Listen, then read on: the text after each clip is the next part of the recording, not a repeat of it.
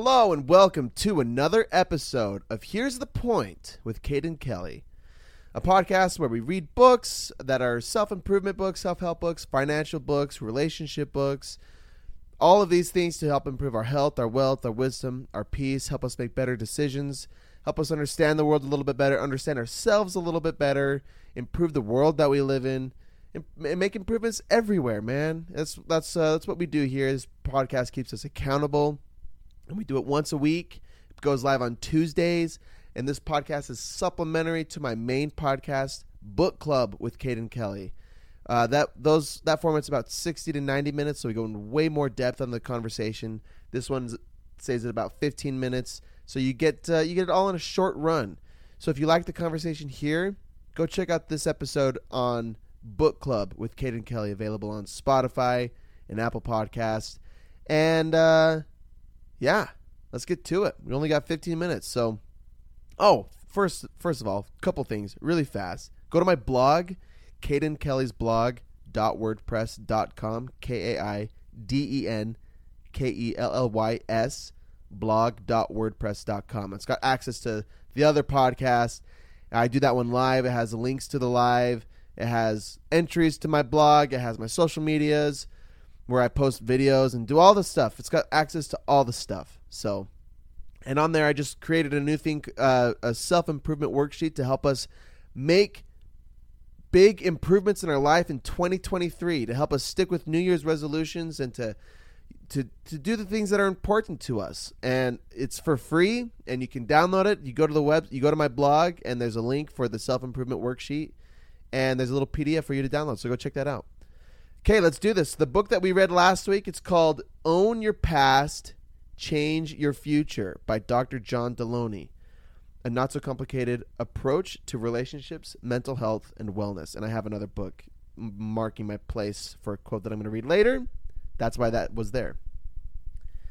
Let me tell you about our boy, Dr. John Delony, from his bio in the back. Dr. John Delony is a national best-selling author, mental health and wellness expert, and host of the Dr. John Delony Show. He holds 2 PhDs, one in counselor education and supervision, and another in higher education administration. Before joining Ramsey Solutions, John spent 2 decades working as a senior leader, researcher, and professor at multiple universities. He also spent years working in crisis and emergency response. Now, as a Ramsey personality, he teaches people how to reclaim their lives from the madness of the modern world. This book was written or at least it was published in 2022, so it was basically brand new. And I thought it was pretty corny, but I just recorded the longer episode, and I really liked the conversation. So here, I'm going to go through the highlights and give you a quick idea of what this book is all about and the main ideas on how to own your past and change your future. The book is broken down into 2 parts. Part 1 is called The Story is the Problem, and Part 2 is called The Story is the Solution. So, so the book is about stories, the stories we tell ourselves, stories that other people tell us, the stories we're born into, and like that's how we interpret the world. And here's how it's described in chapter 1. This book is about stories, how we understand the world, the things that happen to us, our explanation of our experiences. He said he wrote the book to offer insights to our deepest hurts, live better lives, be well, and have incredible relationships. All in all, to write better stories. He says in chapter 2 there are 4 types of stories. Those stories we're born into, what others tell us, what actually has happened, and what we tell ourselves. And later on he says that that 4th one, what we tell ourselves, are the strongest of the 4 stories, or the more influential, the most influential. Let's see. Chapter 3, he talks about technology, how technology has isolated us and makes us lonely. Quote, communication is not connection. Communication is the transfer of information. Connection is the mutual weight-bearing of each other's burdens and the celebrating of each other's joys. Close quote. I love that. I love the idea of it because especially when I'm a victim of using social media as a connection tool, and it fucking sucks as a connection tool. social media and texting and phone calls, they're all video games even, they're all really good to help you like to convey information, to communicate. But connection looks so differently. Connection is we read a book, what was it called? I've got it somewhere close to me. I don't see it though. Missing Each Other by Edward Brodkin and Ashley Palithra. That book was awesome, about loneliness and how to alleviate feelings of loneliness. And the best way, and really the only way to alleviate loneliness, is to get connected. And the way we get to get connected is to be with people in real life, and we look them in the eyes, and we engage with them, and we share our body language and our facial expressions, and we read each other, and we ask each other questions, and we laugh, and we cry, and that's connection. And the more we do that, the better we feel, and the less lonely we feel. And a lot of this book is about loneliness and the problems that loneliness cause for us. And we think that social media will fill this void of loneliness, but it doesn't. In fact, in some ways, it only enhances loneliness or increases loneliness. It makes you feel more isolated. It's just a section from this chapter, loneliness is, but again, I only have so much time, and that's a really important note. Chapter 4, he starts listing stories that we tell ourselves. I'm sorry, it started in chapter 3, but he continues in chapter 4 about stories that are quote, out of balance with our physical, mental, and spiritual bodies. He talks about sleep. He quotes a guy named, or gal, I don't know, Dr. Walker. Every human function is improved or enhanced with sleep, and every known psychological disorder involves impaired sleep. So we're not better than sleep. We might think that we can get around staying up late or not sleeping a lot of hours or not getting high quality sleep. We might think that we're better than that, but sleep is so important for our well-being, so important. In chapter 5, he talks about relationships.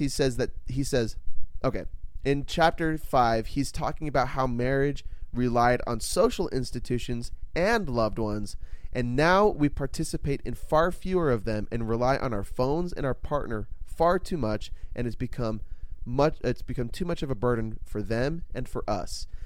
Like social institutions like church and like social clubs and political organizations and nights out with friends, events, we do less of those things because it's fun and feels good to stay home and watch Netflix and play video games and not leave the house. And we feel like we're getting away with making connections with people by doing phone calls and social media, and we're not. We're decreasing our connection with other people when we don't do those things. And when it comes to relationships, for example, I talk a little bit about if you go to work and there's a really hard work thing going on for you, and you come home. In today's world, we come home and we might Google how to get over it and how to feel better and what to do in certain situations. But a lot of what I do and what I know a lot of people do and what he talks about is we vent to just our partner and maybe to our parents, but our partner gets the brunt of what we're dealing with in our life. When in the past, other institutions like church and like bowling clubs and like pickleball clubs, going out with other people that you trust and sharing your burden with them, not just your partner. You need, part of connecting with your partner is sharing each other's loads and burdens, but not the entirety of it. Having other people outside of your intimate relationship to share having close friends and close family were essential to enhance the quality of your intimate relationship. But we do less of those things now, and that's the point that he says. We think that technology will save us and that not going to church and social institutions will make us feel better in the long run, but we're missing a really, really critical part of being well, really. And then, okay, so here's the quote. Chapter 6, here's the quote. Here's the hard reality that we don't like to discuss. Sometimes our pain is our fault. It is a result of your poor choices, something you did, something you're doing. And it doesn't matter why you did them. It only matters that you did them. Our pain, that's the quote, close quote. Our pain, a lot of the time, is our fault. Not all the time. A lot of the time, we could be, or some of us are born into really tough circumstances, situations, don't know how to deal with them or cope with them, and it makes our life harder. It makes making good decisions really, really difficult. But a lot of the situation that we're in our life is our fault. The way that we deal with stresses and with external forces and with bad decisions other people make, we can domino, and we can make one bad decision after another and really start to spiral downwards. I talk a lot about spirals. I thought that quote was interesting. There's another quote actually in chapter 7. He quotes a psychologist, page 116. Yeah. Psychologist Dan Gilbert explains, if you are like most people, then like most people, you don't know you're like most people. The average person doesn't see herself as average. Most students see themselves as more intelligent than the average student. Most business managers see themselves as more competent than the average business manager. And most football players see themselves as having better football sense than their teammates. 90% of motorists consider themselves to be safer than average drivers. And 94% of college professors consider themselves to be better than average teachers.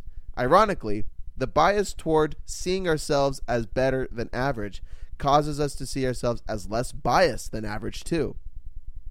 As one research team concluded, quote, most of us appear to believe that we are more athletic, intelligent, organized, ethical, logical, interesting, fair-minded, and healthy, not to mention more attractive than the average person. We think we only experience life through our own eyes and with our own emotions. We only feel our own emotions, and so we feel like we are the main character to our own story. We are, and but that it can give us a sense of entitlement, and can influence bad decision making. And instead, he talks later on about being able to separate yourself from your thoughts and your actions and look at everything through a lens. It's called distance self-talk. And that helps you make better sense of the world around you and your decision making and your feelings. To wrap up part 1, he says you can't change the story of what happened, but you can change the story of what comes after. So if part 1 is about the stories being our problem, the stories we tell ourselves about the world are the problem, well, we can use those stories to our advantage. And part 2 is about using those stories as the solution. So the step 1 to using the stories as the solution, step 1 is to own your stories. Own your stories first by being aware of them, being aware of how you describe and explain and understand the world, and then accepting that you might contribute to make things worse or that you make things better. Like if you have a notion that you can't lose weight because of genetics or nothing works or X, Y, and Z. Well, if you want to make changes in your life, you have to first be aware that you're telling yourself that story, or that other people have told you that story, that it's in your genes, you can't lose weight. And then you have to accept that you have to accept the efforts that you made, whether you didn't try very hard or you could have tried harder or whatever. You have to accept where you're at in order to make changes and improve. No matter, that's step 1 on your story. Step 2 is to acknowledge them. Yeah, no matter how tragic the event, there is never going back to normal. Instead, be flexible. Create something new for yourself and your family, and be open to new experiences. I'm running out of time. I thought that was interesting as well. You'll find more peace and satisfaction being open than clinging to something in the past. We're creature-seeking habits. We're creature-seeking habits. We are relationship-seeking creatures. Talks more about relationships and alleviating loneliness.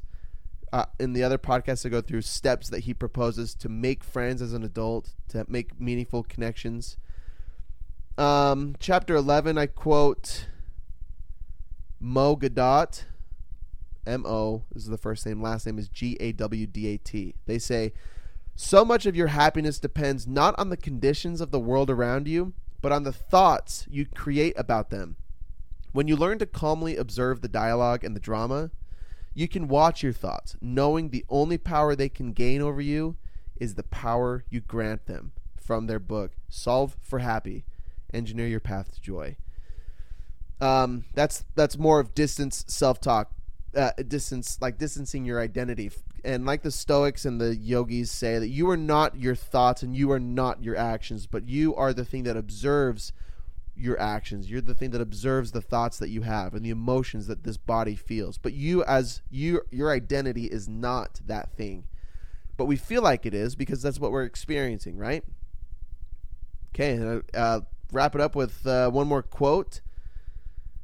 Quote, you're always doing something that moves you closer to the person you want to be, or something that moves you away from the person you want to be. You are taking action all day, every day. Not taking action is an action. Doing nothing is an action. Close quote. Every decision we make is either getting us closer to the person we want to be, or is taking us further from that person. And I talk about it again in further depth in the other podcasts. Every good decision you make is one step closer to that to that good identity that you want to be. It's a positive spiral going upwards. And every decision that we make that operates against the person that we want to be, or the life that we want to live, is a downward spiral, and it feels awful. And it's really hard to turn that spiral around, but you have to. And you have to stop making excuses.